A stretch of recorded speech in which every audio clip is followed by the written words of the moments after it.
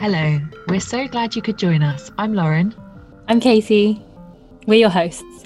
This podcast is nothing more than a conversation between good friends, sharing life stories and trying to make sense of growth, healing, and the journey home. Today, rather than two voices, you'll be hearing three. We've invited David Greenwood onto Chrysalis Connection for a long and juicy chat. We get deep pretty quickly and talk about the meaning of life, altering our consciousness, music, meditation, expectations, and ultimately what makes us who we are. In this episode, we share our own views and speak from personal experience. So if you're up for it, it's one hell of a ride. We hope you feel part of the conversation and inspired to reflect on your own journey too. This is your invitation to connect with us. Welcome to Chrysalis Connection. Hello. Hello. Hi. Nice Hi. to meet you. Yeah, you too. Hi, Lauren. How you doing? I'm all right. Also. I'm really excited that you guys are meeting. I know. So am I. Helen one about the other for ages now, and you've both been like, I've got to... Well, it's good that you decided to make a podcast so we can have an excuse to have a chat. Exactly. It wasn't going to happen in person. Well, not at the moment. No. Nah, when the time's right. Whenever Maybe this is the new in person. Yeah. I mean, long distance wise, it works, doesn't it? Yeah, it's working for us. Yeah. I haven't seen both of you in like a year or a year and a half, so. Oh, it's bizarre, isn't it? Yeah. Yeah. Oh, funny old year. Maybe we should tell everyone then that the person we're speaking to is the voice behind our music. Yes. Which listeners have just heard in full, actually. The voice behind you mean the fingers. programming? The fingers. Yeah, well. Oh, God. All right, the creative genius behind the music then. What would you... I mean, flattery will get you everywhere, apparently. Well, I'm pleased that you asked me, because it's nice to have something that I like doing that can be useful for other people too. And it was fun. I enjoyed it. It was nice 7 to 10 hours of my time. So yeah, thank you. Is that how long it really took? Yeah. Oh, wow. I mean, I wasn't like grinding away, it was just exploring a bit and sort of giving what Katie gave me as a premise for it, and then just go with we that. wanted to talk about that actually, because it came so intuitively, so naturally, because I told you about the idea for the podcast way before we'd started recording or anything. Told you the name, and then I was about to ask you and you said, Guzzy, do you want me to do the music for you? And I was like, oh yeah, can you?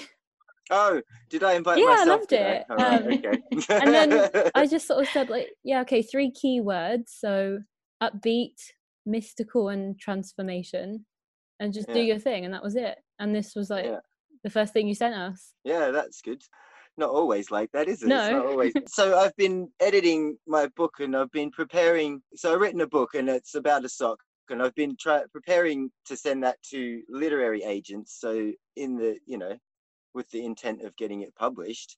Amazing. So now I've been finalizing all those bits. There's like so many little checklists and like ideas about how to do stuff. So you got to write a covering letter and a synopsis and send them a sample of the writing of like, say, first 3 chapters. And just all these like just condensing, shrinking everything down. So you gave me 3 words, which I forgot about by the time I started doing the thing. I was just like, feel it. That's the nice thing. I don't have to, there wasn't a big checklist. It was just, here's the instructions, follow that to as best you can. But this is like, it's different. There's a whole world of people that have taken this so seriously, come up with these ideas about stuff. But it's good. It's good in that challenging way of like, this is so uncomfortable. So it must be growing as a result of that, right? Well, this is why we invited you on, because that's one of our key words. Growing. Growing. Growing, growth. Yeah. Evolution. Well, we can't help it, right? So I suppose if it is going to be uncomfortable, no matter what, then might as well pick the things in which to grow with, and then then when it's uncomfortable, at least it's by choice, right? It's deliberate and not sort of just, oh God, this is horrible, and I don't even know why I'm doing it. Yeah, intentional. I could just see on Lauren's face how much she's enjoying this already. I'm loving this so much. I said to her this morning, I said, I can't wait to just like be on a fly on a wall between like you guys meeting each other. I just want to sit here and like listen. Yeah. No, this was Oh, I've had loads of coffee, so fantastic. just in case I fell asleep halfway through, no, not that that's likely. I'm sitting there all nervous, like, oh God, something's happening. this is new to me. Well, we've planned this the least as well. We sort of we called each other this morning, and then we thought, gosh, we don't really need to plan. It will flow in the direction it needs to. Exactly. So yeah, we do have a couple of questions that we've thought. Well, you said about our first episode that you loved hearing us squirm at each other's questions. Because it's good. It's like as you're asking each other pretty, serious questions. It's like, all right, and you have to, on the spot, think of a response. So is that what you're going to do to me now? Only if you want to. Yeah. Well, yeah, if you want to, but also, if you've got any questions for us, feel free. That's just like we'll just like flow with it. You guys are in. This is your ship. I'm like a passenger, so I'm happy for you to direct the flow of this. Nice conversation. Cool. Okay. So I wanted to ask you, just think of a number between 0 and 40. Tell us the number. 37. 37, okay. Yeah. Think of yourself age 37. That wasn't that long ago, so is there any advice you would give to yourself age 37?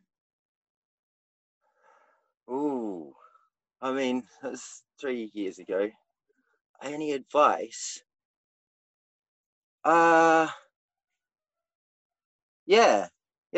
Keep going. Just keep going. To keep doing what you're doing, and like just keep at it. Whatever you're doing now, just keep at it. The things that you like doing, because I was doing. That was only 3 years ago. All the things that I'm in the process of realizing now I was doing 3 years ago. So the best advice I could have given myself is just keep going, just keep doing it. Don't worry about anything else. Just, when you can, in whatever way you can, just keep going.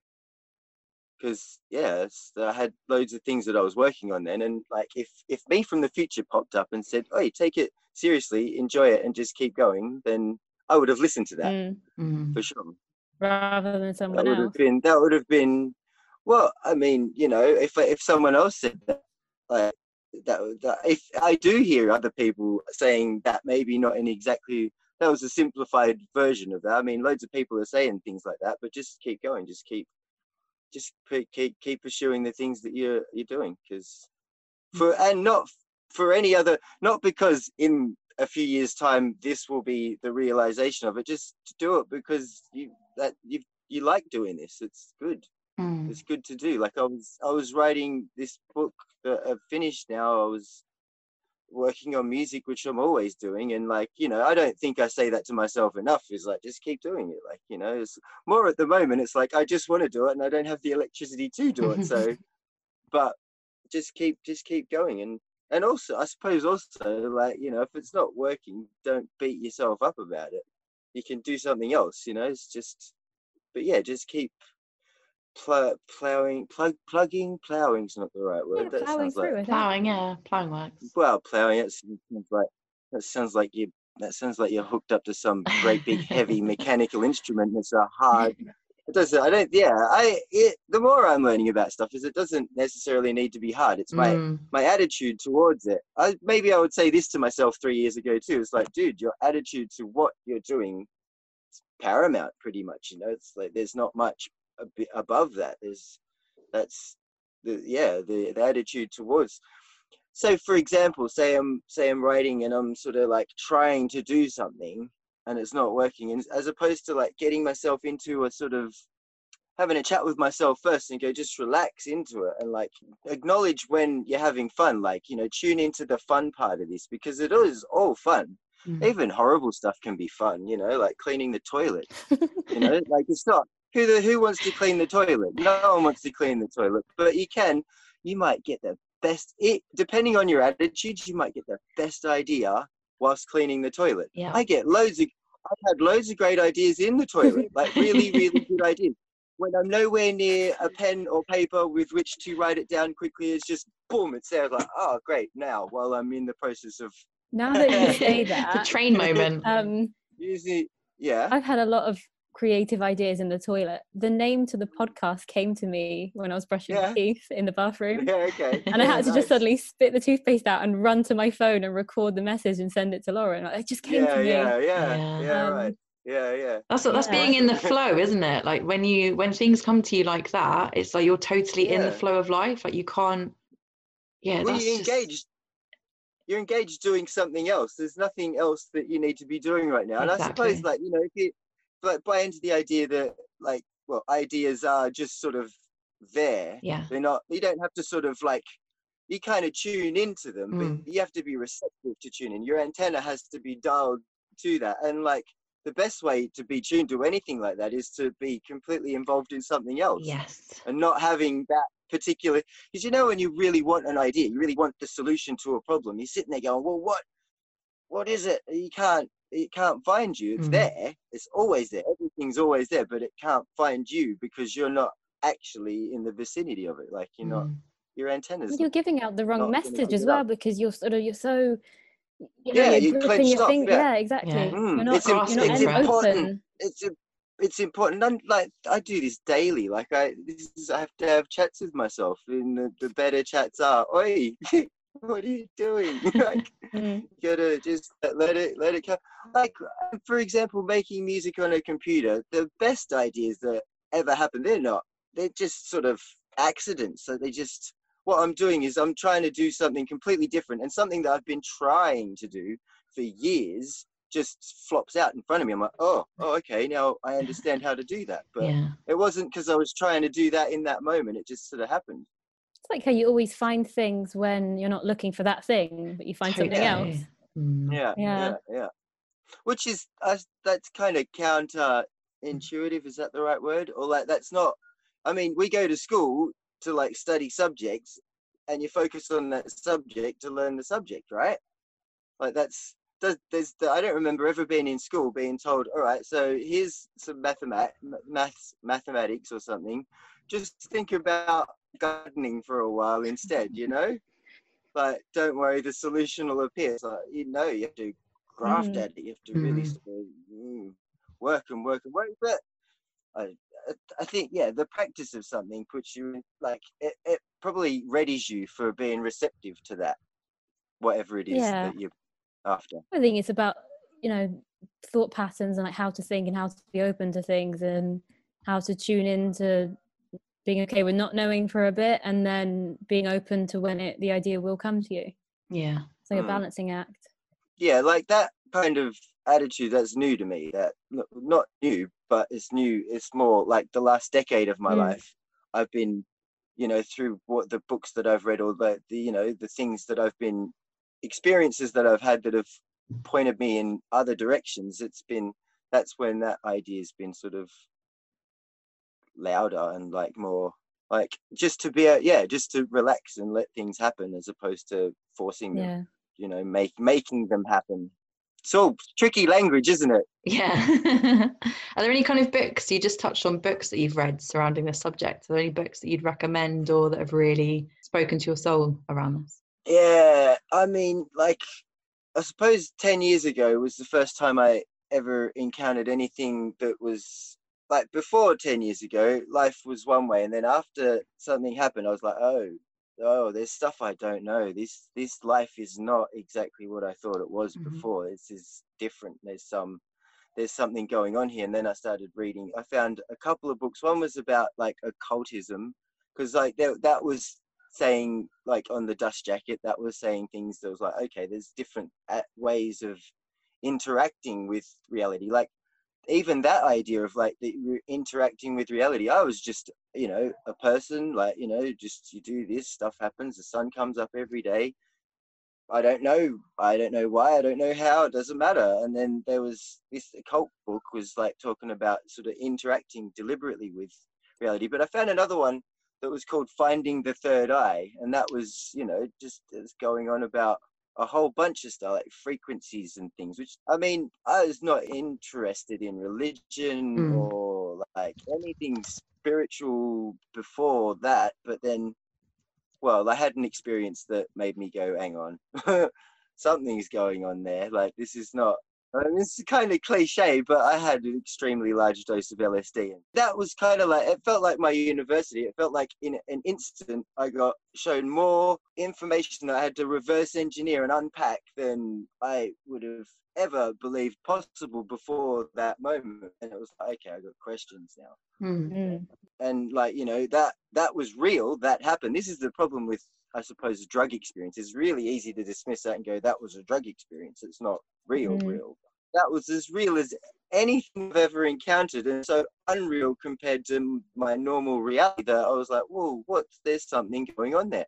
Friends that were experienced with that more than I was had no answers for me. There was very little that I found.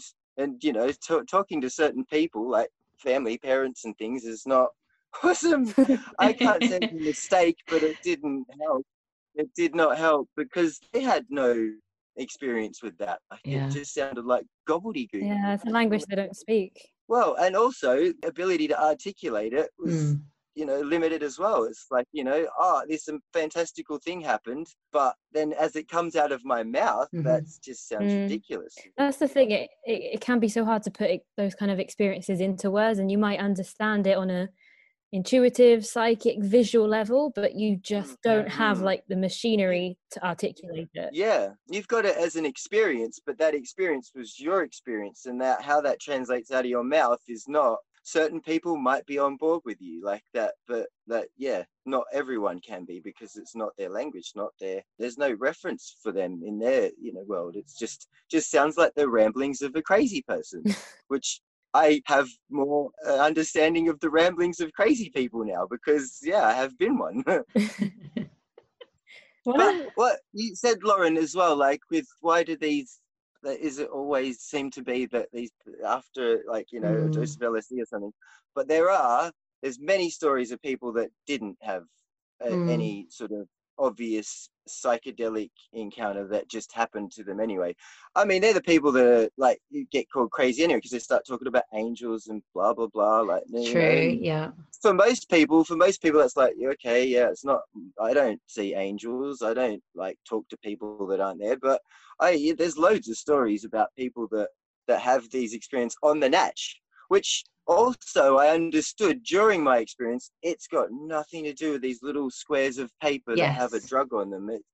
It went beyond that. It went, it's all made up. It's all make-believe. But then you start saying that kind of thing to people and they're like, well, no, it's not. I've got a lot invested. I've got a lot invested in this being real because, you know, it's the foundations of our being. But, attachment to kind of this idea of life. Well, and if you start Bible bashing people with that, they get it raises their hackles, man. Like, it raises my hackles. But I love that. That's what I liked about it. That's why I went more. That's why I started reading books and trying to understand what was going on, because I was incredible. It's uncomfortable, but it's really exciting as well. Like, you know, there's other things going on to what I perceived that there was beforehand. But that's like, I've learned, it took a long time to understand, you don't have to tell anyone else that. You don't have to communicate that to anyone else. I mean, if they can share your excitement, it's not going to be, it's not for them. It's actually going to push them away even further. Like, they're going to think more of those ideas as dangerous, threatening. What your excitement is into their fear. Yeah. And you've always said to me that actually, you know, excitement and anxiety are like two sides of the same coin. Really, it's just potential. It depends how you channel it. Yeah, which that's like, you know, that's a big deal, that idea, I think. You know, hang on. Anxiety and excitement are the same thing, but it's just how I'm interpreting them, because it's like, whoa, actually, hang on, wait, whoa, we love superhero stories, but it's like, well, hang on, wait, the intensity of my anxiety is actually the power that I have to create with, or if I can direct that, whoa, what can I do with that? That's like, then you're like, whoa, I want to be anxious, so I want to, you know, show me how powerful I am. That's wicked, right? When you're anxious, it's awful. It's not. You're not enjoying that at all. You want it to stop. Go back to normal. Go back to being comfortable. I'm still training myself to interpret that kind of thing differently, because it's always been worthwhile for me to do so. But it takes practice. It's really cool because I remember you saying that to me. I want to say like around 8 years. I was at uni. I think I was second year at uni. And I remember the phone call we had because I remember standing by the window in my bedroom at the time. It's like a really visual, vivid memory for me. I remember you saying that, and at the time it was sort of like, I kind of half get it. I want to get it, but I just don't yet. But it's always been ticking over in my mind. And then the more sort of pivotal experiences that I've had like that, it's kind of confirmed that or taught me how to interpret it. And then this year with things like Shelf Help is I'm now reading stuff like that in the books. I'm like, oh yeah, what my cousin said is true. Yeah. But it's having the framework and having the resources to know how to interpret that. Yeah, because just as an idea, it's like, okay, well, how can? Big idea. Yeah, it actually implies a big change in the way an individual thinks to sort of assimilate that idea. I still am, like, I babble on about it all any chance I get the opportunity to, but I still have to practice it myself because I forget constantly. That's, part of the game. The better I get at reminding myself, the more I'm integrated with that. But it's still a daily process. It's not like, I don't know, maybe you can reach a point where you're like, set, done. I don't know if that is available. Don't know if that would be relevant. Why would I need to be here if I've got everything completely sorted? Well, maybe that's death. Maybe that's when we graduate this life and we move on. Yeah. Because it's like any new subject that appears, like, any relationship trouble you're having, relationship with a person or the weather, money, all those, those things, like anything like that. It's like, oh, okay, apply this same simple idea to that and like to see what happens. That's practice, because there's infinite new subjects to encounter. Right? Like, I think there's always something new around the corner that's always designed to sort of, it's how you grow, right? That's how you expand, because you can't just stay the same. There's always, that's what the good thing is, that curveball around the corner means that there's something new here for you to grow with, but how you interpret that thing is what defines the growth. So, is it a good thing or is it a bad thing? Well, if you get to choose and you choose consciously, you're always going to choose that it serves you positively in some way. But I don't know, without that language, what are you going to do? It's going to experience it and go, oh, it's raining again, I'm miserable. Like, that's really easy, obvious and easy one, because people, I can do that. I catch myself walking down the street when it's cold and rainy and miserable, getting into this headspace like, whoa, hang on, that's just an idea. Why am I buying into that one? Just because everyone's face that I've walked past seems grumpy, miserable, antagonistic or whatever. Everyone seems to be less patient today, and there's puddles and wet, and it's like, hang on, this is just make-believe, right? So if you can totally choose to interpret it differently. They used to rejoice when the rains came. They used to thank the gods, and it was a blessing. Yeah. It still is. We forget that.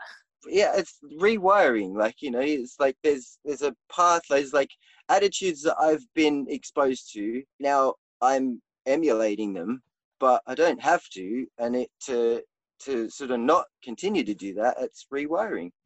It's changing the interpretation. Yeah, from the inside out. I'm now that I'm sort of more like observing this conversation, like I am part of it, but from a step back, I guess. It's like now I'm really realizing that you've been a massive catalyst in like helping me think this way, because for a lot of my like teenage or like early 20s and stuff, I never really had anyone to talk about like this stuff with, but I had you.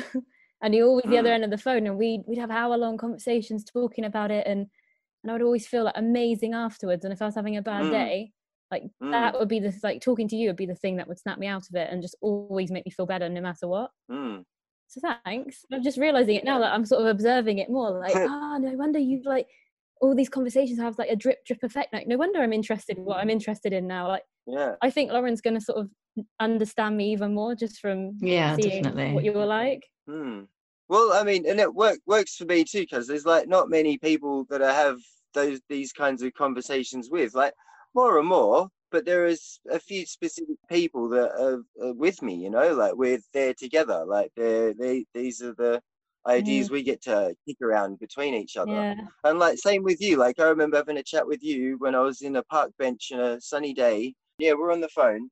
We had a really long, good one. And afterwards, I distinctly noticed that my eyesight was better. Like better. Oh my like God. everything.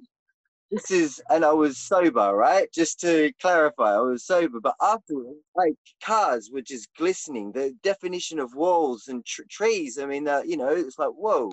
Like I've had my cataracts removed, you know? It was just like, whoa, brilliant. That's amazing. That's so cool. So yeah, have a really good chat before you get your eyes tested is what I would take from that. Because, you know, if you've just had a really crap conversation with someone and you go to the optometrist, they're going to tell you that your prescription needs to be filled with this. And it's like, oh, you could, it could be otherwise. Right, I'm taking my contacts out now. I think that's the beauty of connection though, isn't it? Like genuinely connecting with another person who you're kind of attuned with clears the energy and you feed into each other in such a positive way. I know for me, there are certain people I spend time with, and it's like I said to Katie earlier, there's a particular friend at the moment, I spend time with him and he's like food for my soul. Like I always feel really lifted after speaking with him. I mean, there are plenty of people like that in my life, not to single one person out, but you definitely notice drains and radiators. So you want to spend time with radiators more than drains. Well, you might be hot and stuffy all the time. Well, that's the only thing. I think that's like getting the balance. Yeah, I think the radiators potentially help you to be able to better deal with the drains, you know? Yeah. Because they're both necessary, right? And the greater the radiation, then the bigger the drain that you can encounter, right? Because they're probably like, there's a perfect balance between those. Like, if you're just surrounded by people that say the same thing as you all the time, where are you going to go with that? That sounds like hell to me. Yeah. There's a guy in Australia who's he's done television and did a podcast he likes trouble. He likes troublemakers and he likes going and getting amongst it. Now he hang around with the hippies and stuff. They're just all asinine. I like to go hang around with the rednecks and the racists and see what they're on about, because he's impartial, you know. He's just like interested in what people are getting themselves worked up about. Like just observing it. Doesn't sort of judge them in the same, makes fun of them, sure, but he's also genuinely happier to be around confrontational people that are difficult, I suppose, which means, so I think for him as a person, he's just naturally able to navigate that world without being so emotionally, because you talk about drains and they have the potential to, it feels like drain your energy, feel lower than when you went in. Yeah. So if I'm using him as an example, he's not interpreting the same information in the same way. He might get angry, but he feeds on that and it gives him sort of the impetus to create something, even if that's just a point of view, if it's an article that he's written or a TV show where he presents the point articulately, makes fun of it, he gets his point across, but it's also he's used that as the fuel. So the drain has been reinterpreted. Because you think, you know, we could look at a drain as something bad, like things go there, like it takes all our energy. But actually, imagine a world without drains. It'd be so messy. You know, actually, they do us a favor. They take the mess out and away. Like it's kind of cathartic in a way. I suppose it comes back to perspective, though, as well, doesn't it? Really, like a drain for me might be a radiator to someone else. So in this example, his name's John Safran. If anyone wants to look that up. He's done television. It's very Australian, so it's not, as I found introducing it to people in England, they're not quite so enamored receptive because it's not as relevant. Yeah. Yeah. But yeah, I was going to say something about drains that it's gone. Went down the drain. Oh, I love that. Okay, so what surprises you that other people find difficult? What surprises me that other people find difficult? These are the tricky questions. Sift through my noggin of because I have them for sure. Like there's things where you look at other, how could you not get that? That's what you're saying, isn't it? Like, those kinds of things where I get that intrinsic, really. I get why that people haven't got the same experience with words that I do, you know, like I think most of my friends, they never claim to be, you know, book smart in that kind of way, like writing or like reading.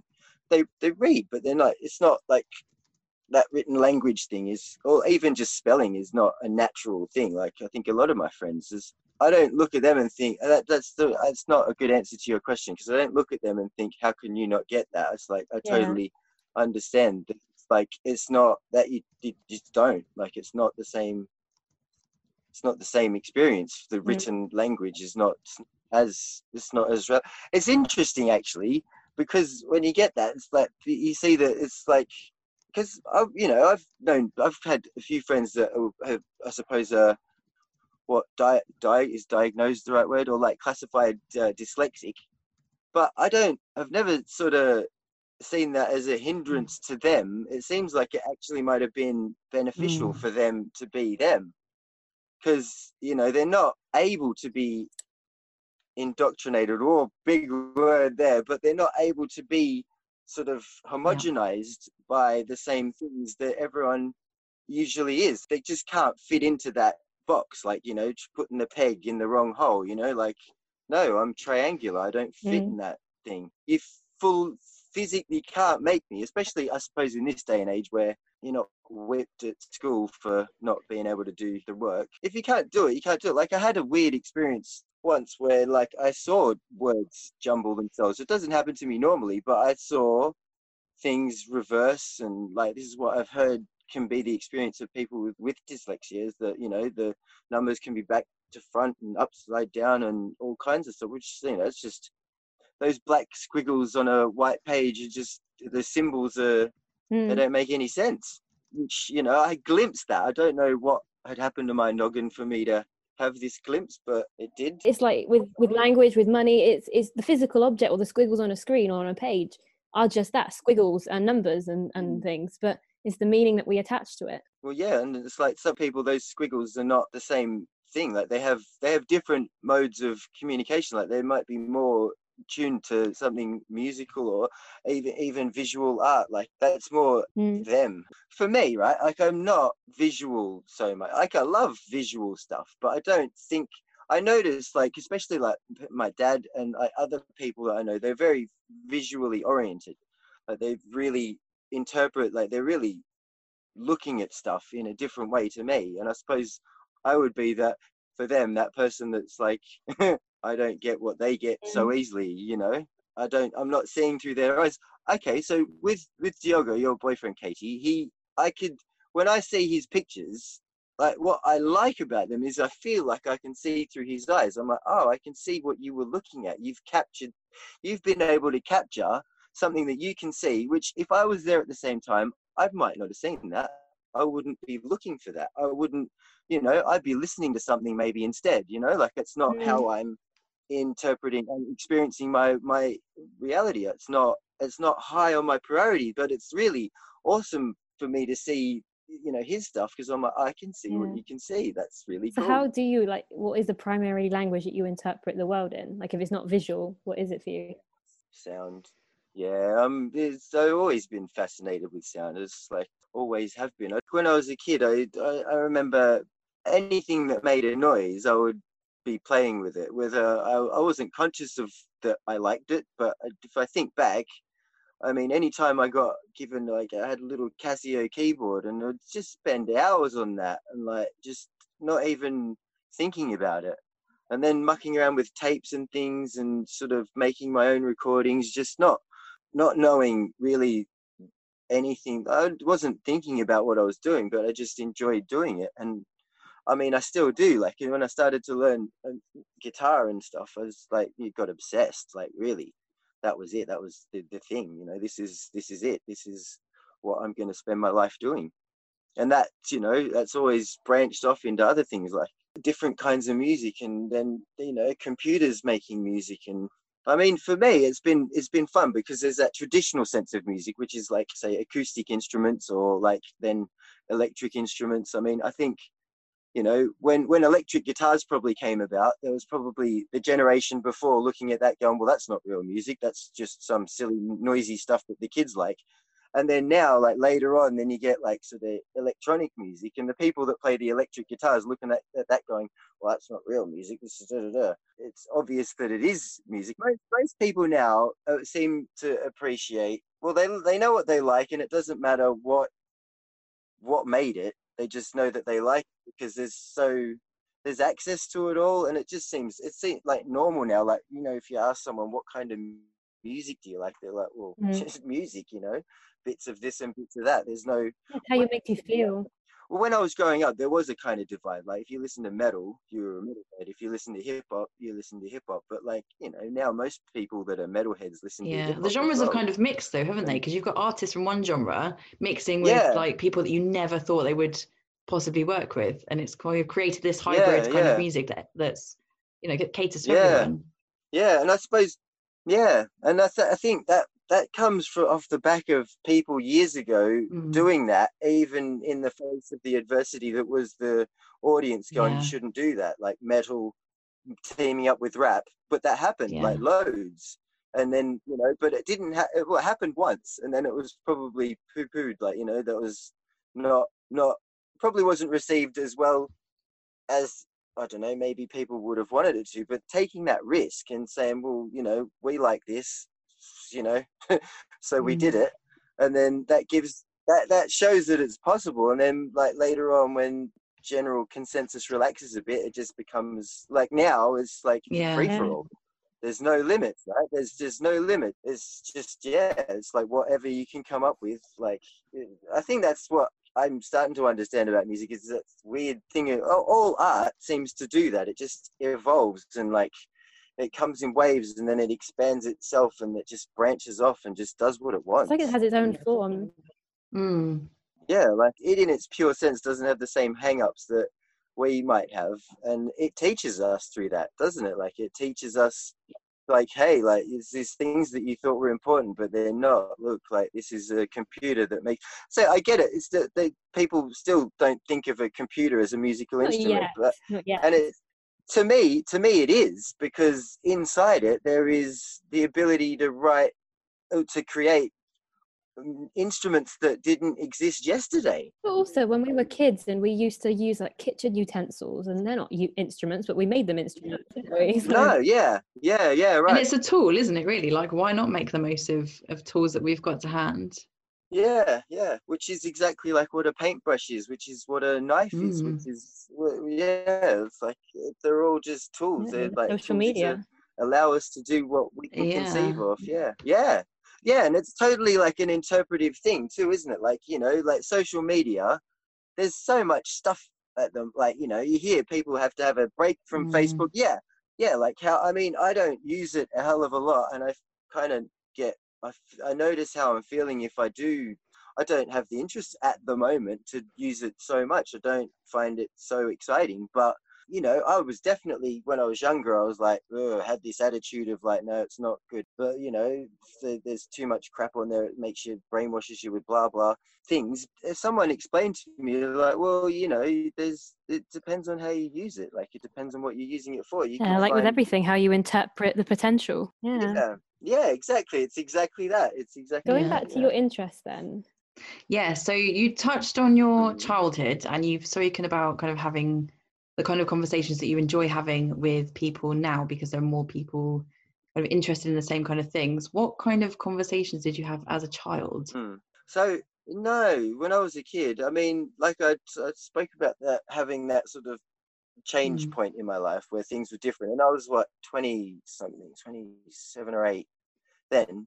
Like, before that, my conversations were probably, I mean, you know, growing up, teenagers, was lots of jokes.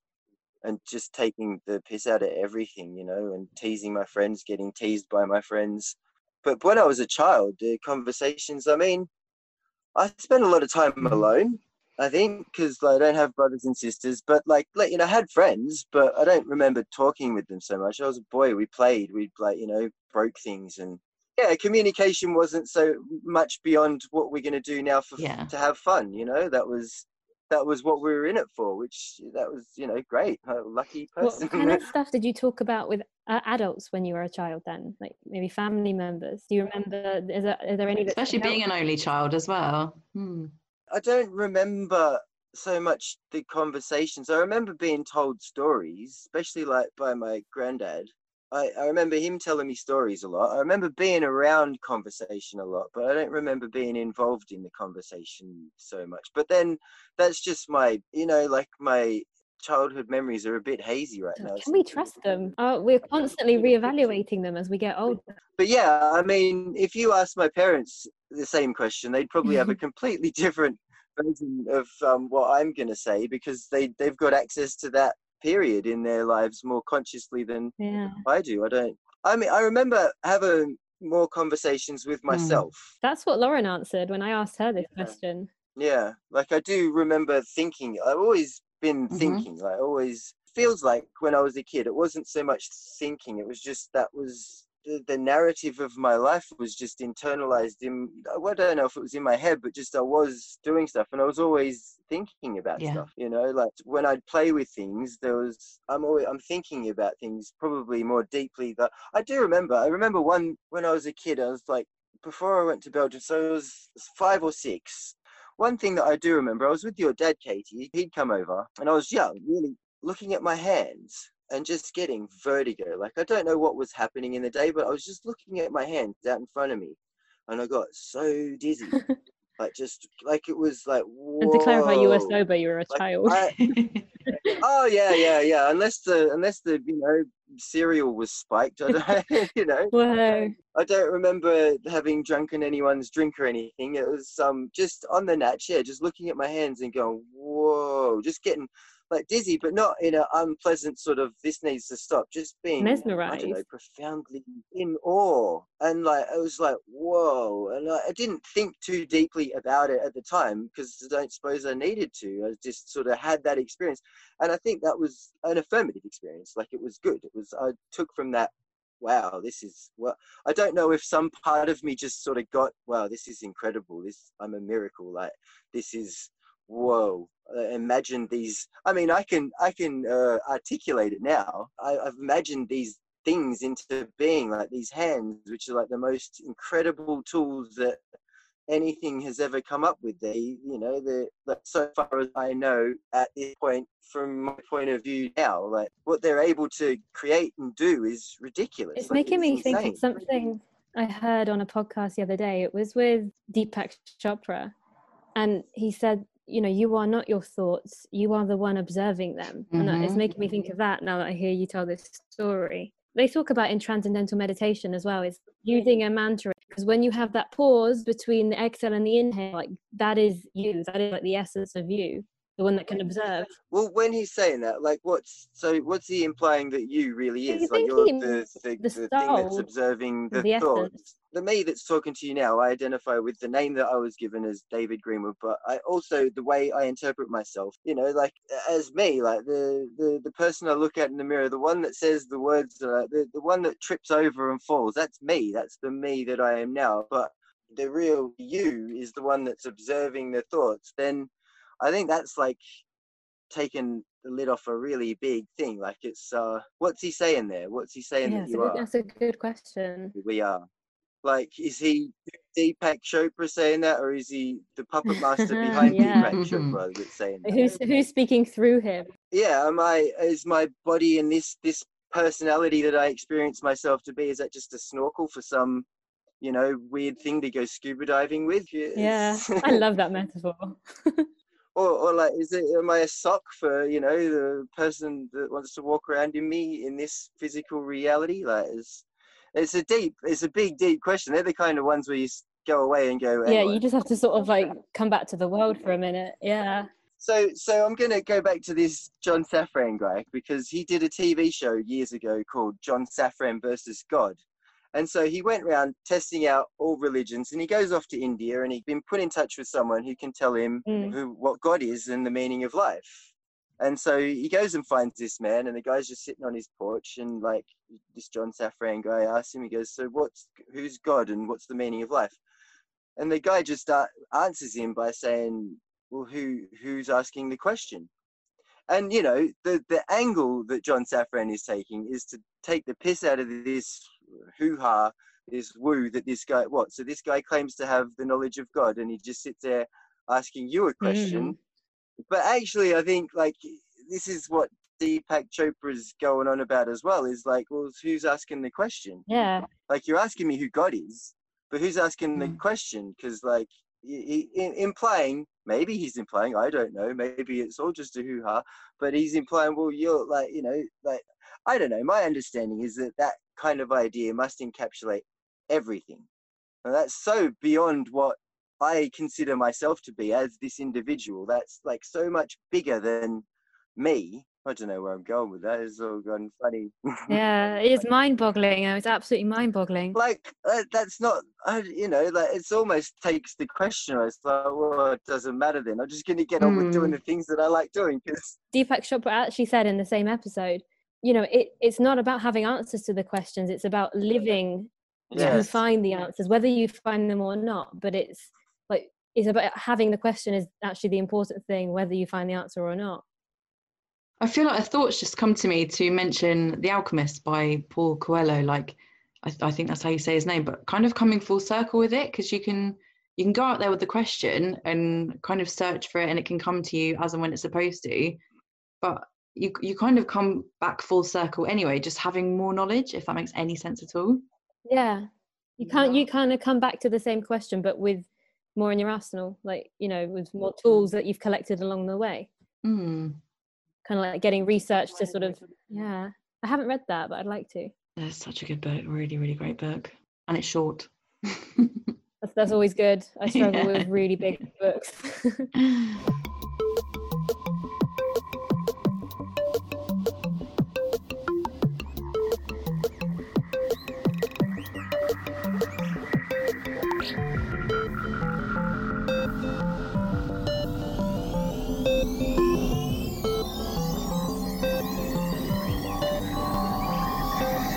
Lauren, do you have anything you want to ask?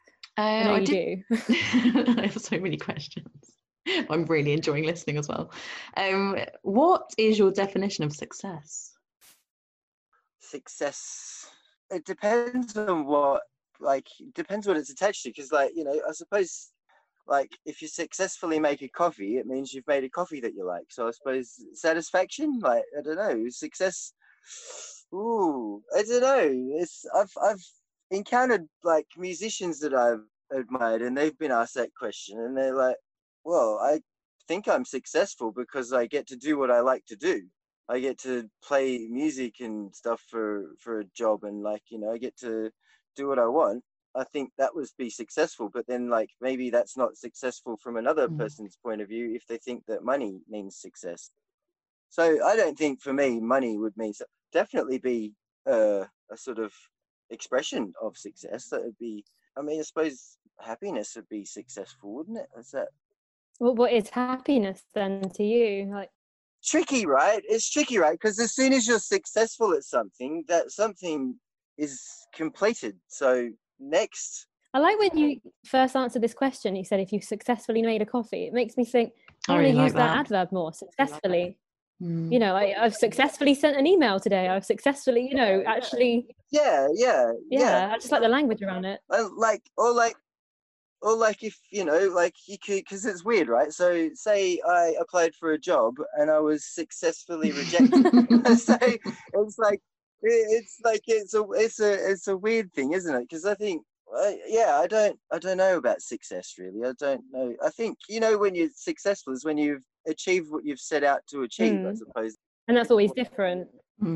Yeah, and that could be like, I went for a run today. I successfully went for a run, so I succeeded. So following on from that, if I've also thought about the terminology, right? So, you know, like, I've had this idea of, like, if you feel like you're getting away with something. So, like, you know, if you've done something and you're like, oh, I got away with that, like, you've just got back to your car just before the parking attendant gave you a fine, as an example, and you get in and you go, oh, you didn't get me a fine. Yeah, I got away with that. And that's a success, isn't it?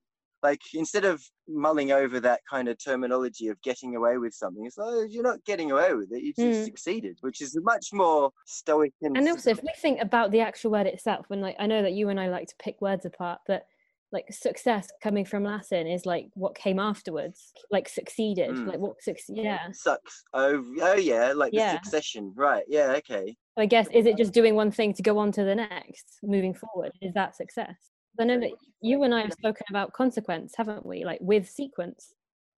Yeah, Yeah. with sequence, which you can have positive and negative consequences, but there's not always, if you look in the dictionary at a lot of words, they don't kind of offer a balanced version. But we bring disapproval with it. Like, I suppose attach the connotations, like the connotations that we've attached to those words are being reflected through the definitions in the dictionary. So it can't help but reflect that. But if you look at the actual foundation of the word, it is just with sequence.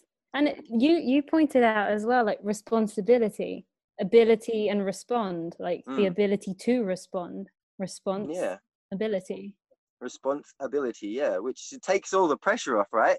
You're not responsible anymore. You just, are you able to respond? Which is like, well, what's a response? A response, probably not a reaction. You're able to respond, which is more aligned with the way you'd probably want to be dealing with whatever. And that's something that Lauren always corrects herself on. Like, so Lauren, you sometimes stop yourself and said, instead of saying react, I responded. Yes. So reaction is kind of that first, like, what is that as well? Is that monkey brain or ego or what? But whereas when you think about it, like, you're consciously responding to something rather than just reacting. The reaction's like more primal. I don't know, automatic. Well, it depends if the reaction is it depends on what it is too. Like, if someone says something shocking to you and you react, it's like that's kind of where you're at, right? That's what your ability to respond was, with a reaction. But I suppose the idea of being able to respond implies, I don't know if it actually does mean that, but it implies that you're doing it more deliberately, I suppose, or like willingly, on purpose, as opposed to a reaction implies that you're doing it as a default, which you might not want to continue. Rather than an intention. Yeah. I really like that word, intention, like trying to live intentionally. It is one of your key words. And integrity. Oh, break that one down. Oh, I never thought of this before though, but break intention down. Intention. Ooh. Oy. So tension, right? And you're in tension. So it's, I don't know if that's the etymology of that word. We'll go with it. Probably doesn't have that attached to it. But like intention. Well, it's the meaning that we're now attaching to it. Yeah. So. Which doesn't sound like, I'm in tension. You don't want to be in tension for too long. I don't know, tension and release. I wondered, what makes you silent? Ooh, questions like that? No. Oh, what? Define silence. So I was going to ask you what. Verbally shutting up, or. Oh, because I was going to ask you what makes you angry or what makes you cry, and then I thought, what makes you quiet? Like, what makes you silent, as opposed to those other reactions or responses? What, like, so encountering something? Yeah, something you encounter, and then you are silent as a result of encountering it. Any like spectacle of some kind of art that I'm really sort of like, wowed by.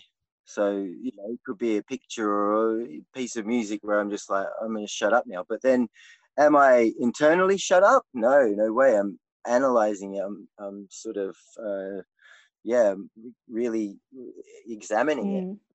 But fireworks, they make me shut up for a second. But that's like the same thing, isn't it? It's a spectacle. It's some kind of awesome thing that's happening outside of me that is just, like, a beautiful scene in nature, when you're standing at the top of a hill and you just look out. That, it's nice to be quiet then. That's different though, being silent as being quiet. That's why I chose the word silent, and I was thinking about it. Yeah, right. Would your answer be different than to quiet? To silent? I don't know. Am I ever silent? I'm quite, sleep makes me shut up. Maybe I talk in my sleep. I don't know. But it's like silent is like completely silent, like not anything, because there's always something going on, isn't there? Like, even if my mouth isn't making noises, there's something inside me that's interacting with, the information of my experience. There's always something going on, even when I'm quiet on the outside. And maybe that's being alive. Maybe that's consciousness. Anything makes me silent. Do you think even when we sleep, you know, some of us talk in our sleep, I definitely do. We dream, you know, we're never silent. Yeah, I had loads of dreams last night. So yeah, I don't know where. Yeah, when silence. It's an interesting one, isn't it? I was listening to someone talking about music, and they were saying like funk is the silence in between the notes. That's what defines the funk, right? Ooh. We're talking about some funk, and probably more drum and bass neurofunk to be specific.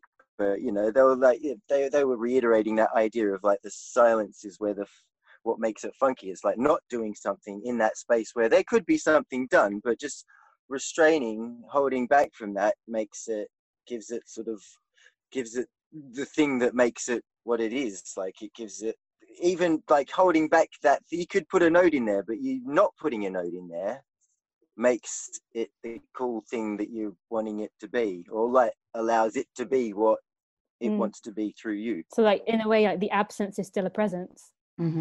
Yeah, but it's like all implies intention behind it, doesn't it? And yeah, no, I don't know when I'm silent, like properly silent. I mean, yeah, even when I'm meditating, I'm not silent. I'm still active in some way. What kind of meditation do you do? I get horizontal and I lay down and shut up for a long time. And I think I'm just so interested in the sensations in my body that all the other potentials through meditation I've ignored for a few years now. Because I suppose I've been really interested in just what's going on. It feels to me like when I meditate, I call it meditation because I'm just like alone, silent, and just like still on the outside. But inside, I'm listening. So I'm listening to what my body's doing. Yeah, I've been working on something for a few years, just sort of letting it, I don't know, facilitating something happening. Like I can feel something inside me and it rummages around through my entire body. Sometimes at the speed of light, like it can get from my toe to my ear in like no time at all. I don't know, it rummages around and finds inconsistencies within me. So the more I'm able to relax, the more whatever it is, don't know if I've really interpreted it as a thing. I just feel something and it feels like if I'm able to, things get released. And that can be presented to me as a specific, this is how you feel about this subject. And like, you know, and then when I'm able to consciously go, oh, I don't want to do that anymore. Or like, you know, I can relax it. And then something in my body physically happens that I feel, and then it's gone. And then I move on to the next thing. I really like the word you use, inconsistencies. Yeah, well, like through other people that I've heard talking about stuff that really woo, it's like, I suppose in their language it would be like aligning with, you know, the source of my being, like the thing that's dreaming me into reality, but that has at its heart the blueprint of my being, like the fully formed, like without all the baggage type of thing, like the thing that, I suppose what they call God is this loving thing, this smile that just smiles the fuck at everything, right? And like, I suppose what I'm doing is aligning myself with that, because I'm not that. I don't smile at everything. I'm definitely not from that point of view. You know, I have my own hang-ups, my own gripes. Like, you know, there seems like an infinite amount of them. I think I've done a lot of work on a lot of them, but there's always something there. Like I'm full of shit, basically. and I suppose like what I'm doing is going through and finding out, discerning what is shit, and then deciding to leave it alone, like to not be that anymore. And I feel like that's what's happening when I do a meditation, is I'm just sort of, you know, I'm sure there's some much nicer things to do with meditation, like, you know, looking at nice pictures. I'm really down for the seeing stuff. I like anything that's a visionary experience. I love seeing patterns. I love seeing, I mean, and on the natch too, like, it can happen, even just like an image, like a picture or something, you know, just, I've had a few experiences meditating when I first started doing it, and they, you know, say, oh, just get a candle and then focus on the candle until you go doolally and hypnotize yourself. And I've had that where you almost break through into a completely new life, a different life, not a new life, but another established life, almost like it's a little bit scary, because you think, well, hang on, am I going to go there now? And it's like standing on a precipice. What about the me that's here? Am I going to be able to get back to that? Like, yeah, it's yeah, I mean, sometimes I get into a state and I get a picture or an image or something, and like, or I'll get clarity on something else, you know, that I've been mulling over, that I've been kind of trying to understand or wanting to understand. And yeah, like I've noticed also with what I'm doing at the moment, like the quality of my thoughts is how I can interact with it. And like, you know, I notice like if I get a sensation and there's no sort of, like you say, it's like a dull ache somewhere in the torso, and I'm like not getting anywhere with it. If I start to consciously engage with it, or like notice what I'm thinking at the time, and then either relax and try and think nothing, or just start thinking on purpose really positive stuff, like just start really ramping things up, like, you know, just rewiring again, like we said earlier. Start at the beginning, yeah, like start at the beginning and just to breathe and say, you know, like there's, you know, nothing else you have to do right now. Everything's okay, don't worry. Every question that you'll ever have will be answered at the appropriate time. There's you know, just getting like really amping that, getting creative with it. And like the more I do that, the more I'll get this sort of relaxed, like relief from whatever this funny sensation is. From what it's like, you know, I determine it as like it's an unpleasant sensation, so I don't really want to carry it around. So I'd like for it to be relief, but it only does so when I'm able to, I don't know, to kind of welcome it.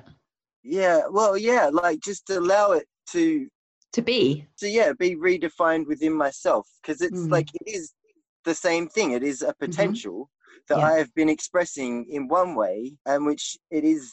I probably don't want to do that anymore. If it feels like that, I probably want to invest that same potential and direct it towards something more interesting and more like I want to smile at. So, but then, yeah, like it's also being able to smile at the whole thing, because it is just like, you know, like weird little messages in my body that maybe I've accumulated them, but they're all just sort of like, I don't know, little batteries that once I connect them up to the right way, then I can harness that power in a way where I can use it for something on purpose, as opposed to just sort of it being there grumbling around in my body. Yeah. All right, in a very different direction. Hey. What is one of your most treasured memories? Oh, see, this is the kind of thing that's on your tip of your tongue all the time, but now you've asked me the question, I have to like flick through the file effects of my brain. Old terminology for all the young listeners out there. Redundant nonsense, like cassette tapes. All right. Well, the first one that I remember is when I was a child and it was nighttime and my parents said, we're going to Nonna and Granddad's. And I was so happy that I just danced around the table. So it was only a small table, but like, you know, small little coffee table woven like sort of bamboo-y type top on it. And I was just skipping around that because I was so happy. How old do you think you were? 5, as a standing about 4 or 5, something like that. Yeah, so young memory. Yeah. And that was at the moment when they told you that you were going, not actually when you got there? No, I was probably asleep by the time we got there. Exhausted from the excitement. Yeah. Nighttime, you know, like we just get in the car and drive for what seems like hours. It probably was only a couple of hours, which nowadays that's like nothing, because I did live in Australia for a long time, so you know that's like just driving to the next city can be hours and hours and hours. But yeah, that's the first one that brings to mind. Yeah, that's a really nice one. Following on from that, who or what lights you up? Lights me up. Oh, okay. Or lights you up or sets your soul on fire or similar. Musically, always the Beastie Boys. Whatever's coming out of them, like whatever they're about, and the way it sounds and the way they present it, they've helped me out a lot in life without knowing and without ever even trying. By them doing what they do, that's been like an anchor for me to be okay with stuff, you know. Like if that happens as well as all the other stuff that's happening, well, it's not that bad, is it? It's okay. I could start listing off all my friends, because they're the ones that make, you know, my experience like the best, you know, just seeing them and being able to tease each other and laugh at each other and like look at their beautiful faces. I mean, it's like, yeah, all my friends and my family too, you know, like family is like friends as well, right? Like, I mean, I suppose I see friends more. For us, it definitely is. I think what's really nice as well is family being family throughout your whole life, but then as you get older, then becoming friends. like not just family. And like that's been the case for us because you had to wait a while for me to catch up. Even when you know, with a 14-year age difference, I think. Yeah. But even with my brother, you know, like now I consider him a friend, and growing up I definitely didn't. It's really nice when that graduates into that. When you were little, that was, I mean, because I lived so far away, when I got to see you, it was definitely a special occasion, you know, like when you're so little, I mean, like, children are so naive and they just love the crap out of you anyway. Well, you always did to me anyway. Like you always still do.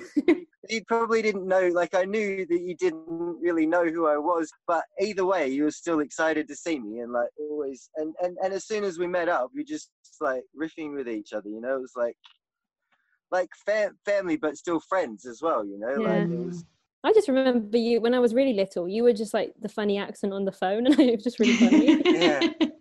What a great memory. I told Laura the other day how like different accents or voices is definitely like my fetish. Yeah. And then I said, it's totally linked to childhood because like my dad would always do the voices reading stories. And like if he wasn't going to read the book, I didn't want my story that night because I needed the voices.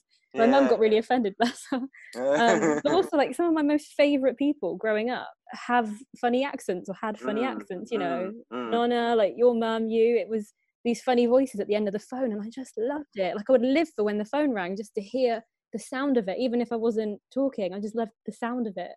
Yeah.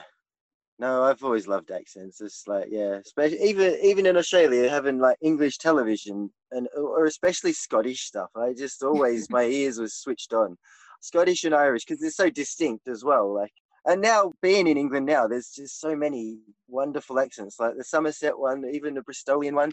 That's one of my favourites. I love the Somerset accent. Somerset, Bristol. Somerset, yeah. Oh, I love it. I'm not going to do it justice. Yeah, well, I'm fortunate enough to have a couple of friends who have their own, you know, brand of Somerset accent. Oh, amazing. Love listening to them. Yeah. I just love overhearing it all. Like that's, I mean, you love languages. Like, I mean, you must both love languages if you're in other speaking language countries and like teaching.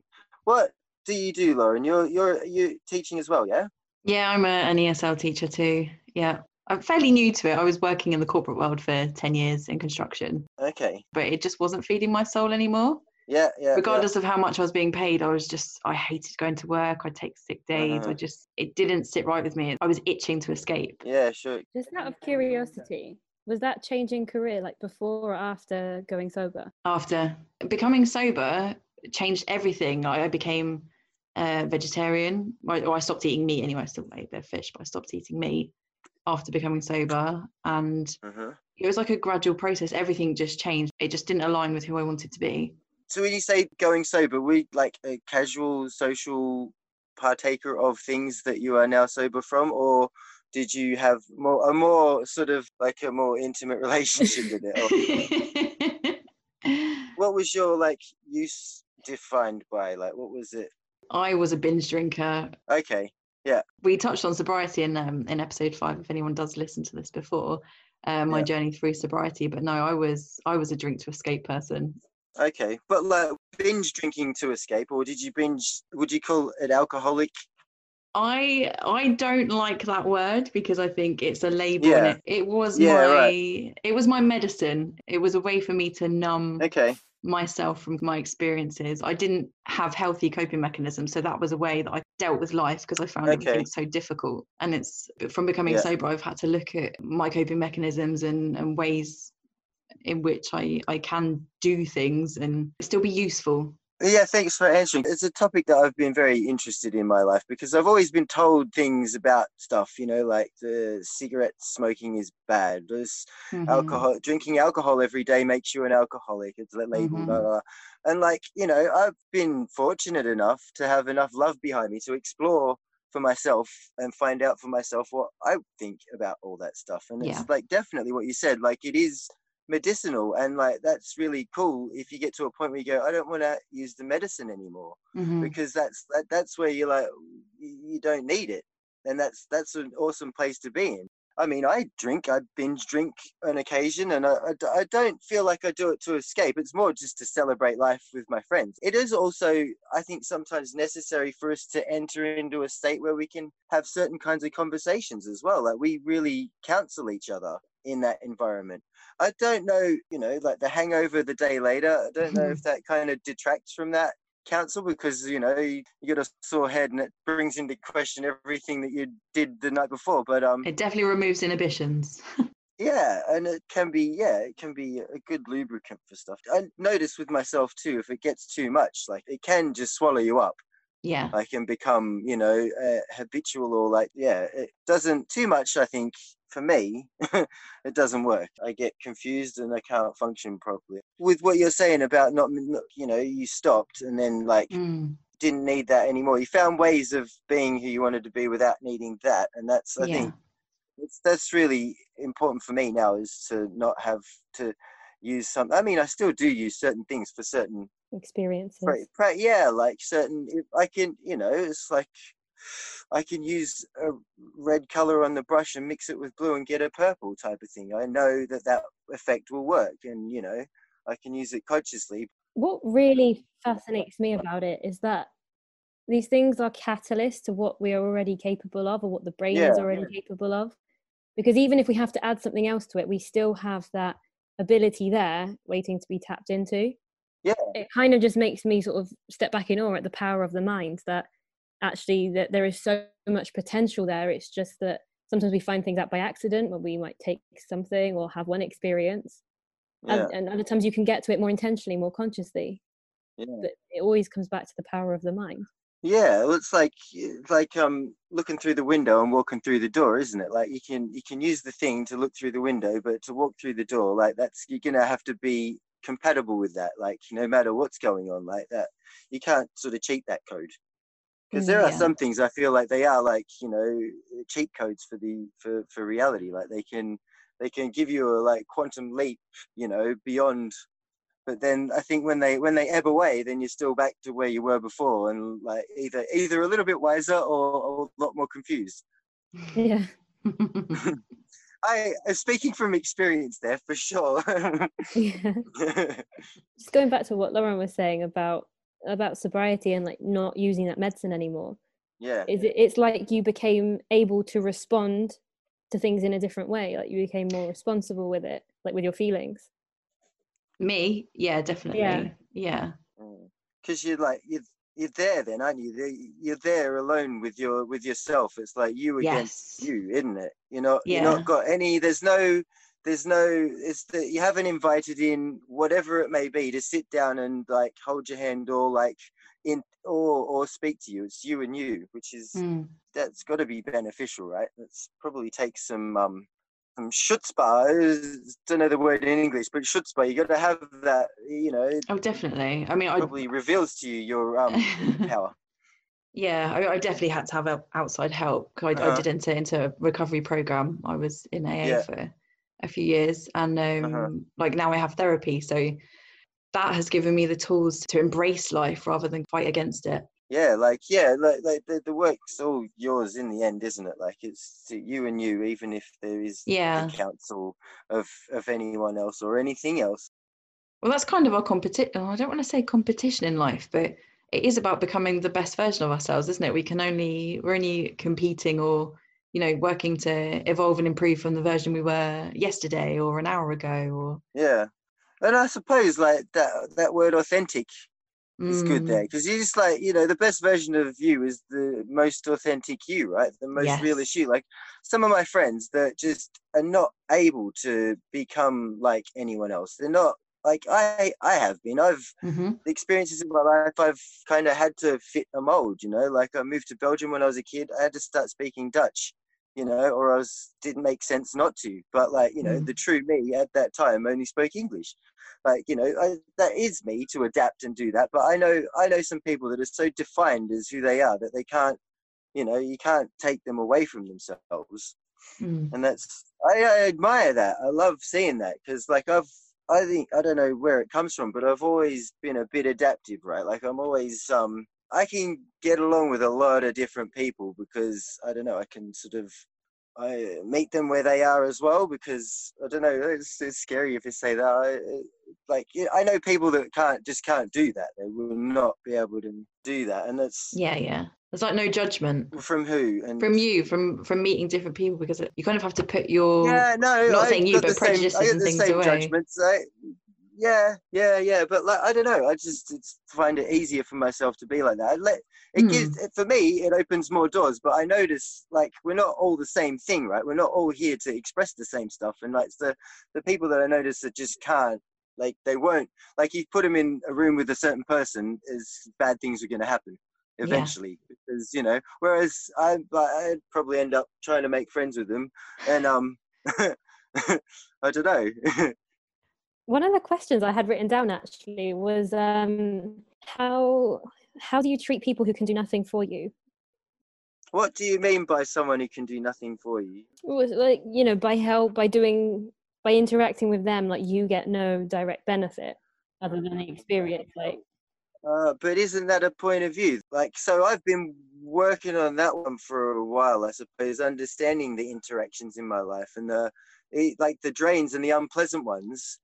I mean, like, could you not always apply some meaning to that interaction, even if it's, I can't be bothered with this kind of person? That's useful, right? It's like, okay, well, now I'm clearer on who I am and what I want out of how I want to spend my time here. So they've done something for you, right? Yeah.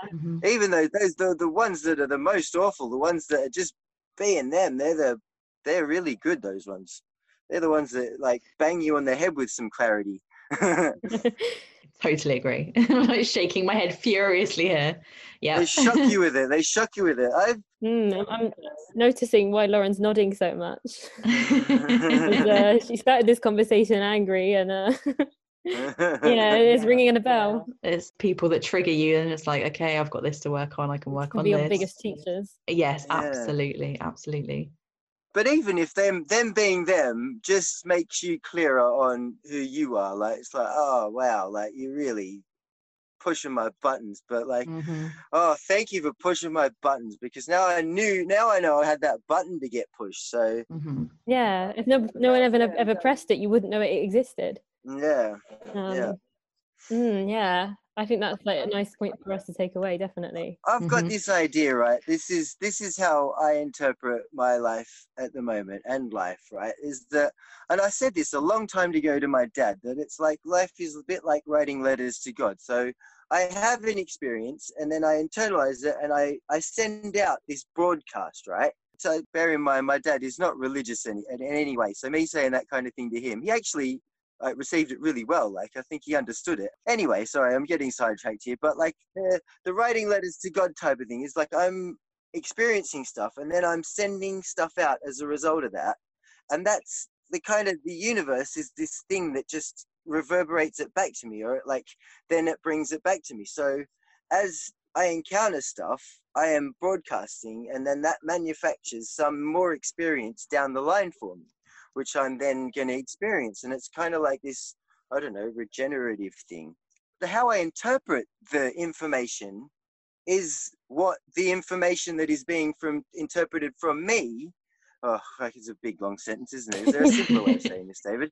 So you encounter, say, a person who's obstreperous or whatever from your point of view, and then you interpret that, and you go, oh God, I'm so angry at this person. You spend the next hour and a half hating on that person, really amping it up, going, oh. The universe is kind of listening to that and going, oh, it's given a lot of attention to that. All right, I'm going to make some more. And on the production line down the track, right, because it's all being made up at the other end. On the production line, there's this whole sort of cavalcade of similar things being prepared for you. But if you interpret that person and go, wow, thanks, Mr. Button Pusher. You've come and pushed my button. And you know what? I really like to see you happy and me happy and everything blooming happy, like some kind of blissed out cuddle bear forever and ever and ever. And then the universe is going, oh, he seems to have interpreted that as cheerful. Well, let's see what else we can throw it in. But so many golden things you've said today. But it's like so many of the spiritual gurus say things like that it's about raising your vibration or realizing what frequencies you're putting out there. and knowing that the universe responds to that. It's all about manifesting. Which is actually going to be our next episode 11. Is we're going to sort of delve into the more spiritual side of things and talk about our interpretation of the universe and manifesting and experiences. Because we've both had quite a few. There's a tale of the dog field that I've got to tell.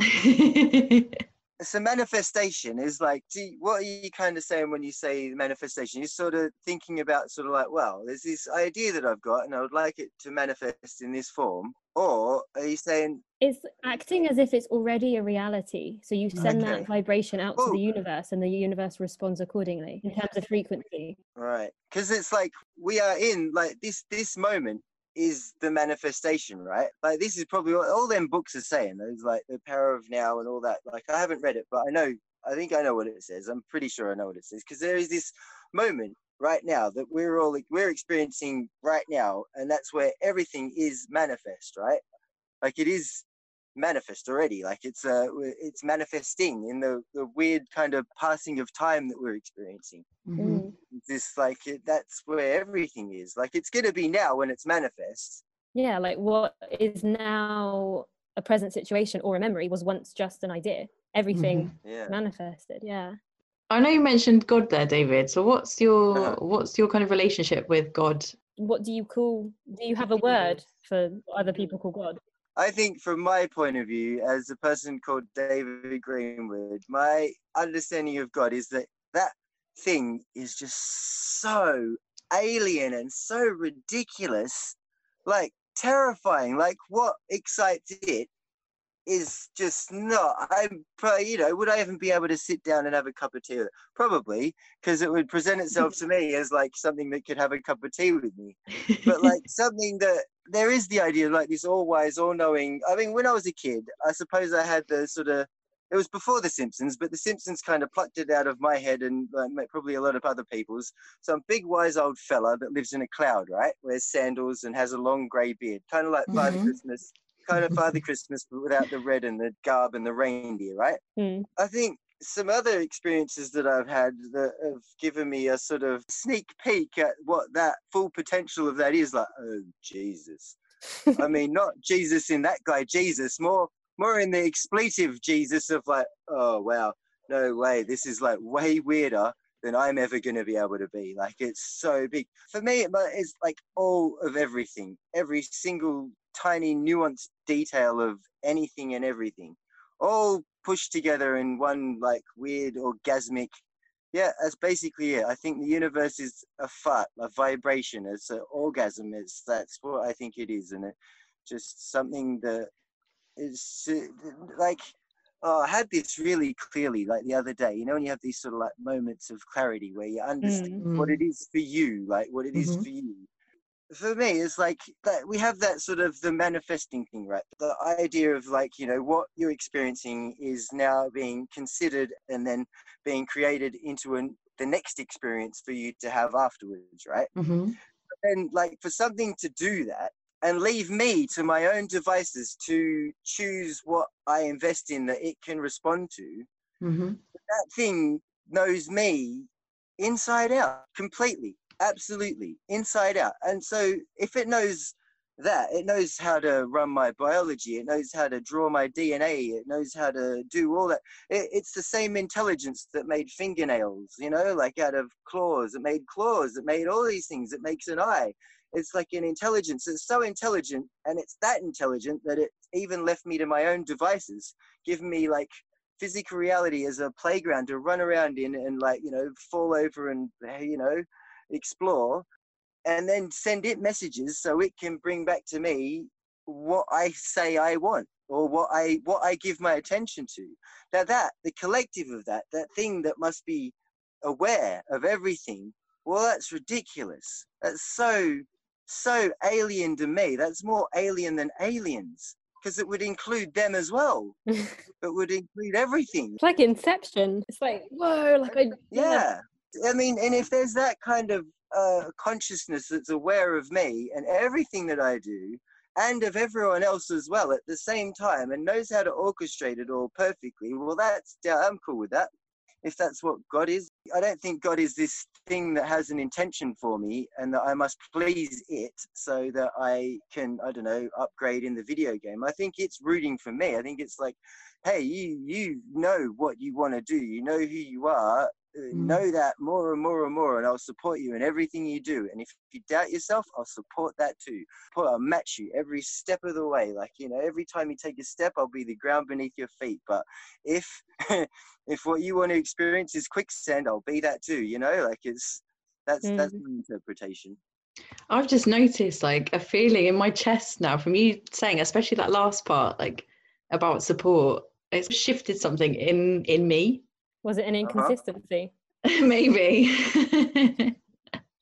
Can you explain a bit where you feel it or how it yeah, no, it was kind of in my chest, like near my heart. It was kind of like, not the opposite of a void. I was being filled. It felt like feeling full. Yeah, like there was a full feeling that was growing there. I've been made aware of that feeling there. An expansion. So this is the universe telling you that it's listening in your chest. So yeah, what you just said then, that reminds me of, so this practice that I've been doing with the meditation and I talked about having these sensations in my body, and then when I'm able, they are, I don't know, transmuted, resolved. Resolved is a better word. So what they leave in replacement of that is a really nice feeling. Like I can feel something, it's like a drug in my body. Like it's the best way I can explain it, because, and I've thought this lately, is like, maybe that's what most people have already got anyway, or some people have got anyway. And I'm like just sort of unpicking the crap that I put in the way of it being there. But maybe that's what we're supposed to feel like, just like a mild, pleasurable sort of sensation all the time. But like, the more I do it, the more it feels like I'm filling in those places with this nice feeling. The side effect that I've noticed, which has probably, you know, allowed me to continue, because it's definitely a more preferable thing to experience. Yeah. I think I want to ask you for a couple of tips then, because you mentioned a couple of times about really like being in your body. Like what I can hear from you is that you're really present in your body, that you definitely know you live in your body. And I know that like Lauren and I have talked about this as well, like connecting, feeling like we're not connected with our bodies at times in our lives, or trying to make that connection now and really feel it more. And it's like we talk about quite a lot on the podcast and things. Just wondered, for people that maybe aren't so connected to their bodies or aware of like where you feel this stuff in your body, like would you have any tips? Well, I suppose, and this is an idea I've had about, I think the body is like a physical expression of the ideas that us as individuals are, like as personalities. I think the body is like a reflection of that, like, you know, the injuries that may be present, like, you know, the scars and stuff, they are all ideas that are attached to some part of this person that we identify as ourselves. And in my body, like, what was the question again? Tips on how to connect with our bodies more if we feel like disconnected. Yeah, okay. Like, I suppose what everyone that teaches meditation says is like, make some time in your day where it's just for you alone. Give yourself an environment where you're not going to be disturbed. Get comfortable. And like, this is all I do, is I just sit down and I relax and I listen. And I mean, when I say listen, that's probably a bit ambiguous. I mean, I feel in my body and it usually starts pretty much straight away. Like I have to kind of relax a bit first. Maybe that might not be so easy for some people either. I mean, I've been at it for years, so it's kind of like second nature to me now to just to get myself into a relaxed state. But like, yeah, I didn't get very far by not thinking. I found like actually the listening or feeling my body stops me from thinking about anything else, because I start to listen or feel for anything in my body. It could be pleasant or unpleasant. And usually like I'll feel something, and it could be something tiny in my foot, like an ache and a pressure. And then that'll move really quickly. Like it'll just do it by itself. But all I do is just focus on it. And I suppose when I'm focused on it, I'm not, in the past, I have been sort of worried about it. Like, oh, there's a pain there. Wonder what that is. Oh, maybe I should see a doctor. I don't think that at all anymore, because I'm more intrigued by what this sensation is that I'm feeling. And sometimes it can be a quite painful, sharp, painful pain. And that, it's not something I want, but like it usually shifts pretty quickly. Like it moves. I don't know if I'm shifting it away, but it seems to have a genesis point, like somewhere where, like I get a lot of activity around my ears, And then if I can relax this sort of like agitation that like could be muscles that feel a bit agitated or tension in my neck, if I can relax that, it seems to move through my body. I'm kind of like, sometimes it depends, like kind of feel my way through it, but it's like having a conversation in that like the sensation is there and I'm kind of like, I suppose, trying to let it be there.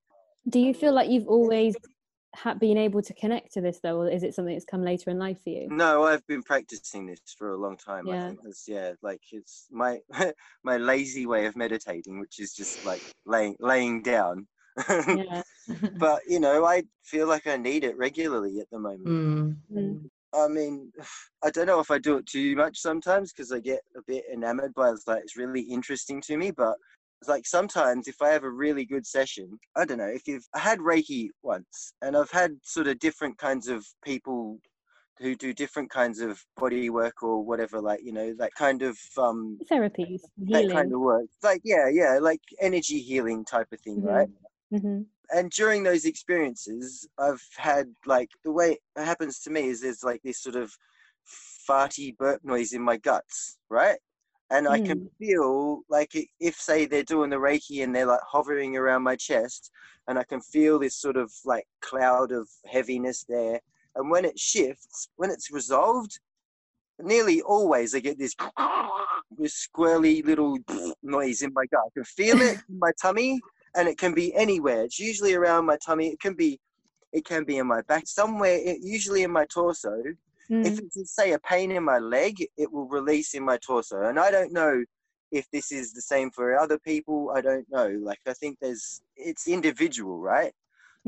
Other people experience it in different ways, but how I've experienced it is it seems to gurgle through my guts. And then, now that you say this, it really rings a bell. And I recently had a distance Reiki session, and I did feel this kind of like churning and squirming and things in my, like around my gut area, like in my belly, sort of deep in my torso after the session. And they do tell you, you know, you'll be quite thirsty afterwards, like, you know, don't do anything. Yeah. You know, rest, don't do anything too physical and everything. But I really felt it. And I also, like, recently I've had a weird period of being unwell in many different ways. They don't seem to be connected on the surface, but I'm sure they are, and Lauren's convinced that it is. And I've also noticed that now that as I started feeling better, I didn't have flu symptoms when I was ill, but then I started to get them when I started recovering. But like all the symptoms, that anything like, you know, flu symptoms, blocked nose, gassy, whatever, crying, like everything just to expel from my body through any way possible, you know, sneezing, sweating, peeing, whatever. And it is like it needs to be, it was physically held, and now this is a way to physically release it. Like it's toxins in your... I'm such a fan of crying. I'm a massive fan of screaming. Oh yeah, screaming. Screaming's great. I love it. I quite like a temper tantrum, like a jump up and down, like 2-year-old. I love a good scream. I nearly had one of those when you were in Porto, David. Remember when the restaurant that did the vegan francesinha was closed? I got a bit twatty. I mean, you had a huff. Yeah, you got in a huff. I was in a strop. Yeah. Which, you know, for everyone else is greatly amusing. But I mean, yeah, right back at you. You know, as we're family, we kind of witness this more than maybe we would with friends. I'm not sure. It's tricky, isn't it, right? Because like it is, you know, like exercise really helps to get the ions out, you know, gets that tension in your body out. Like it's like it's a good way of expelling these things that are just otherwise they kind of sit there in your body and stagnate, waiting to be expressed in some way. And like screaming is a really good way of doing it. But screaming, you kind of need your own, say, a pillow, which works, or under the ocean. I've tried that as well. Really? But if you do it, like, you know, if you're on the bus and you really need a good wail, you can't get away with it without appearing mental. No. Like, it just doesn't work. No. Yeah, a coughing fit would be socially accepted, or like sneezing or something. You know, like for me, it's the same thing. Like it's just as important.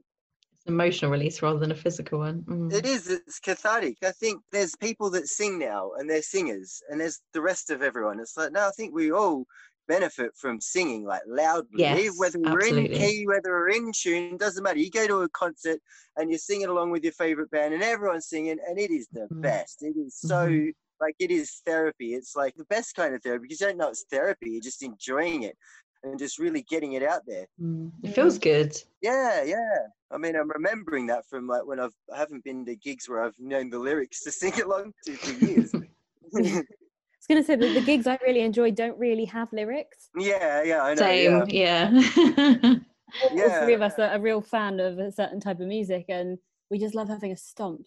And for me, like when I go to this kind of event or concert or rave or party or whatever, and I stomp for a few hours, like it is biblical for me. Like it is tribal. Like, and there was one time I actually thanked the DJ and said, "This is worship for me." Lauren was there. He loved it. I was covered in UV paint like a butterfly, but it honestly was like, it was therapy. It was tribal. It was everything. Yeah. All the music that I've liked has always kind of shared something in common with it. It's always been somewhat aggressive, pretty fast, and energetic, as you know, like full of energy, like really. So to express yourself physically, you can really work up a sweat. You know, it gets like messy. you can get knackered. You know, you can knack yourself right out. You can be breathless and that's like, it is therapy. We did I helped a mate do a couple of like parties when I lived in Melbourne, like some drum and bass warehouse raves. And amazing. like the people that came, I could see the benefit they were getting from it. Like they were just, they're people that are probably involved with, some of the heavier ideas in this world. They need some physical therapy like that. They're like, they're attracted to darkness or darker ideas, like they're satisfied by something a bit more meaty than, like, sorry Katie, I don't mean actual meat, but they like to like grind away at some pretty deep ideas, and that does put you in contact with some stuff that you need to expel. Sometimes it needs to be released. It's like, otherwise you hold on to it. Yeah, I totally understand that. If you don't get that, if all you get is like all the ideas that we're able to receive now, like through our media, through the television, like if you watched TV for 4 hours every night of the week, you are absorbing so many ideas. Exhausting. If you just contain them all within yourself and have no way of like getting them out, they kind of just sit in you. Like, work their way around until you can expel them. Tell you what I feel like is that maybe I wouldn't have been as ill as I was, or as ill for as long, if I'd been to a good rave recently and just like, flapped my wings like ducks after a fight. Like maybe this is what I need. Like I need to, there's things that I usually expel like through my body, and I haven't been able to do that through a good dance or a good stomp, and maybe that's why it stayed inside, and it is dis-ease in the body. It's discomfort becoming dis-ease, which takes all the ooga booger out of it too, doesn't it? It just means it's just a bunch of ideas that have not been flushed down the drain or allowed to leave, type of thing. They're not been given the right opportunity, because what they've come to you for is they can kick around inside you and then release themselves by you having a good old boogie. Yeah. If you haven't had that good old boogie recently, they haven't been able to leave. So yeah. I do get that urge every now and again. Like there'll be times when I'll be out in the cooking in the kitchen or just out in the garden. I'll be, oh my god, like I need a good stomp. Not being able to go out and do it at the moment. I do have another question. Oh yeah. Has there ever been a time in your life when you've not been in the flow, where you've kind of gone against what you intuitively know was right for you? Oh my god, almost constantly through all my teenage years. Like every time I ever got a job or anything, like almost constantly, like every time I went to work in a job that I didn't like, that was so going against myself. Well, unfortunately, I didn't have access to any tools that could have alleviated myself from that. That was my sentence as I gave it to myself, by my own sort of interpretation of life and what I'd been told and how I responded to what had been told. Because that's what's taken me a long time changing that story and like understanding what was actually going on there, and sort of not wanting to reiterate that anymore, because my interpretation of my reality was like, you know, the thing that was fucking me, basically, the thing that was, you know, that I was raging against, and then complying to go with, just to either appease other people or to fit the mold. You know, this is what you're supposed to do. Like, it's never felt like, I did loads of things that I never felt like I was supposed to do, and I suffered for them every time. I didn't know anything better at the time, though. I didn't know how things worked enough to behave differently. Totally relate to that. What would your response be to people that would say, well, that's life, get on with it? I'm not going to respond to them anymore. I don't care what they think anymore, and it doesn't matter anymore. So I don't have a response for you. You do yourself. Like, you know, I'll do me. It's like, it's all I ever had to do in the first place. Like, the more upset I got with how wrong what anyone else said to me kept me attached to the things that I didn't want to experience. So you know, like, just have to, whatever, man. Like, you know, take me as I am, and I'll do my best to present myself to you as I feel, as I want myself to be. And, like, you know, if that means we don't share any space anymore, so be it. And, you know, the more I go towards, you know, just doing me and, like, being happy with that and okay, the less other people seem to give a shit. You know, like, I realized that anyone who told me something that I knew wasn't true was only doing me the service of saying, "Oi, how much are you going to believe in yourself?" You knew from the get-go that what we're saying is guff, and, like, you know, you just don't have the ability to articulate what you know. But if you don't need to, you just believe in that thing that you know. And don't, like, even if the hounds of hell, like, you know, drag you into a pit, so what? Like, you know, let them. Come on, bring it on. Like, you know, you can disagree with me, but I'm not going to war against you anymore. I'm not going to war against stuff that I don't agree with, because I think I've attached myself to it by doing that, and it's not what I wanted. Oh, I'm so happy you guys met virtually. I know. Thank you so much. I'm so glad we've done this. And thank you, David, honestly, for the music. Yeah, I'm a humbled guest as well on your podcast. Thanks for inviting me on. It's been fun. It's nice to meet you, Lauren. And you too. Have a chinwag between all three of us. I think that's, like, you know, it's good to have these chats. I like them. It's good to know that, like, other people are involved, isn't it? We're not just floating around in space all alone, bumping into things that don't make any sense. We are all, like, under our respective blankets in different countries in our little cocoons, but we're here together. So connecting. Yeah. Yeah. And the music, it was my pleasure to do that. Thanks for. That's really beautiful. Thank you so much. I love this so much. Yeah, thanks. I'll be interested to listen back in a little while when this happens. Yeah, definitely. Yeah. Yeah, thanks. And I'll keep listening too. Like, you know, just be excited to hear your evolving podcast as it takes on its shapes. Thank you so much. Yeah, thank you. Yeah, until next time. Yeah, speak to you soon, Kirsty. Ciao. Bye. Love you, bye.